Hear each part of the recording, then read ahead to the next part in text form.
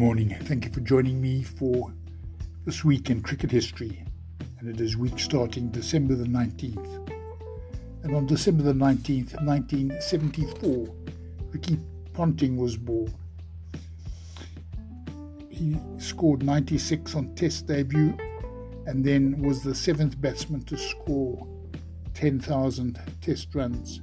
He retired in December 2012.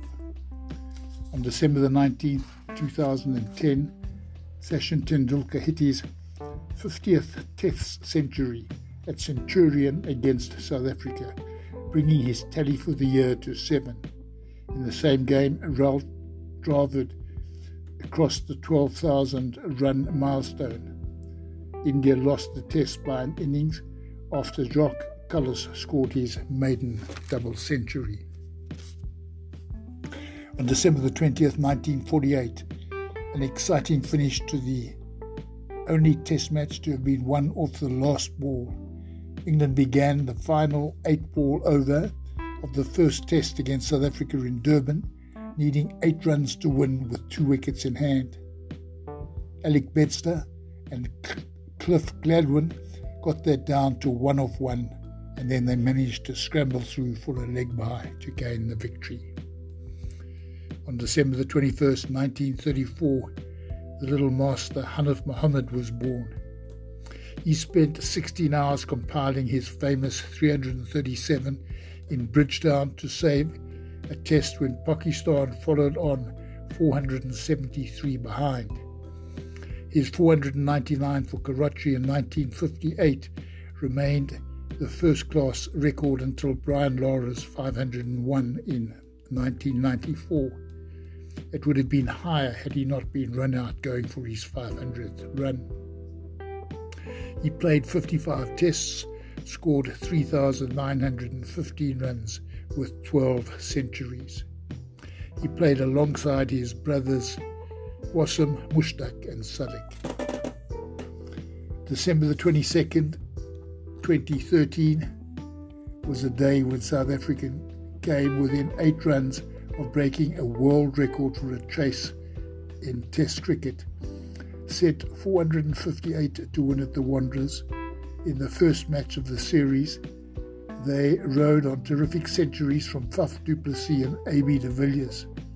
The two men took South Africa to within 56 runs of the target, but were dismissed at critical times, which left South Africa with 60 to win off 19 deliveries. With only Imran Khan and an injured Morne Morkel to bat, South Africa batted out the overs amid boos from the stands and secured a famous draw. India had dominated the first 4 days through a century and 96 from man of the match Virat Kohli. And on December the 22nd, 1998, there was another thrilling draw, this time in Harare. It was the first Test which ended in a draw with scores level. Zimbabwe had scored 376 and 234, and England 406 and 204 for 6. And in 1963, one of South Africa's best all-rounders was born, namely Brian McMillan. He took 75 Test runs and hit 3 Test centuries. On December the 23rd, 1981, to his undisguised satisfaction, Jeff Boycott broke Gary Sober's Test record of 832 runs. He went on to make his 22nd and last Test 100. And on December the 23rd, 1957, Bob Simpson, Wally Grant and Ian Metcalfe made their Test debuts for Australia against South Africa at the Wanderers. And on December the 24th, 1932, Lord Colin Cowdrey was born. He was the first player to appear in 100 Tests, and he scored 100 on his 100th Test at Edgbaston in 1968.